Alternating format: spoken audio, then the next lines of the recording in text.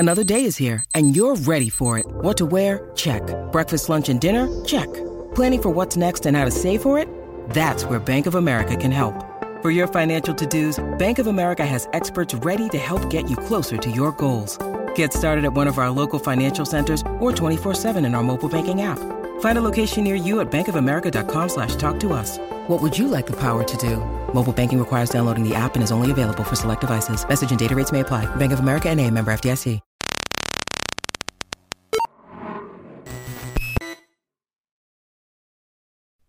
Hey guys, ECRG here, back with another episode. Today I've got a juicy episode for you guys. I think this one is going to be extremely valuable, extremely high yield for anybody looking to break into the clinical research industry or looking for clinical research coordinator positions. Because I recently had someone who emailed in, we talked a little bit about their kind of career path via email, answered some questions for them, that type of thing. And they responded back. They had an interview for a clinical research coordinator position. And they actually responded back and wrote down some of the questions that were asked of them during the interview and kind of detailed the situation. So I'm going to go into that here in a second. But before I do, I just want to let all of you guys know about the resume review program we've got going on. If you're interested in taking your resume to the next level, let's say you're having a hard time breaking into the industry, maybe just don't know if your resume is up to par or up to the quality needed to get into this highly competitive industry of clinical research, I decided to create the resume review program for you. So if you are interested in taking your resume to that next level, email me eliteclinicalgroup@gmail.com, and I'm here to help, guys. So let's go ahead and get back into this. So this person, I'm just going to go ahead and basically say what they said. So when asked about the interview, they said, overall, it went pretty well. At the beginning, they filled out a little application form. They said there was a human resource representative present, but they ended up leaving a little bit early. So overall, the interview was about 40 minutes in length. And they said in the beginning, the questions were kind of general, related to the background, such as where you grew up, where they went to school, things like that. Next question they asked was, why do I want to work in clinical trials? What do I know about clinical trials, etc.? So more general questions about clinical trials. This seems like a standard interview, standard interview talking point here. Next questions they asked about were about challenging situations. How do you handle situations in crisis? How do you handle certain ethical issues? What would you do in such situations? And if she could give examples, and if the person could give examples from their previous work history. Now, this is what's called behavioral style interviewing. And I know a lot of people have issues with this style of interview. So I'm actually going to make more content about this in the future. But people have actually, and I've had clients specifically when we do our interview prep, they want to be asked these behavioral style interview questions because this is becoming very popular in the clinical research industry.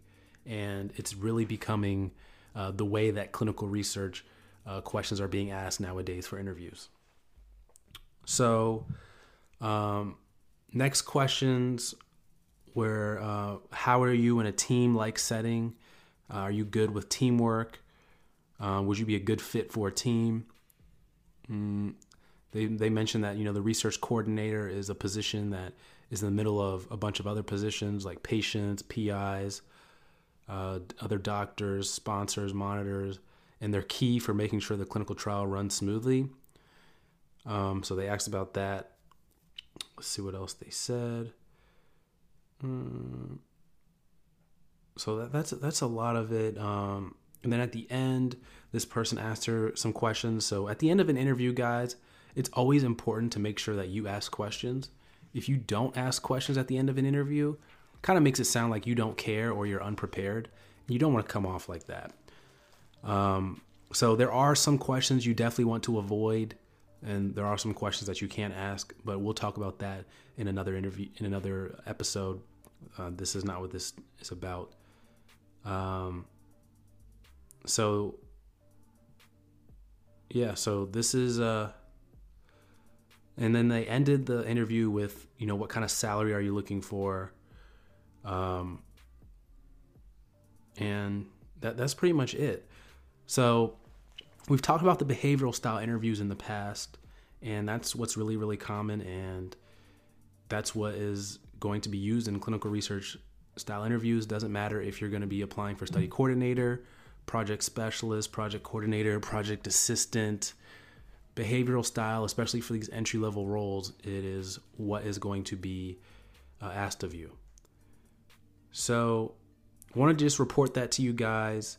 I wanted to know if that was going to be helpful for you guys, as helpful as I think it would be. I remember when I was applying for my first clinical research positions, I was wondering what kind of questions would be asked. And there you have it, from a real live client of mine, what questions were asked during an interview. So I have another client also who said that she would email in the questions that were asked of her. If you're interested, I also have other videos with talking about some of the questions that are asked during an interview. So go check those out. You can check those out on YouTube and the podcast as well.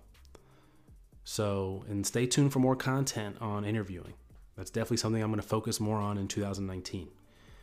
Because I know I've gotten a lot of requests for those type of episodes. So thank you for listening. As always, email me eliteclinicalgroup@gmail.com if you have any inquiries. Take care.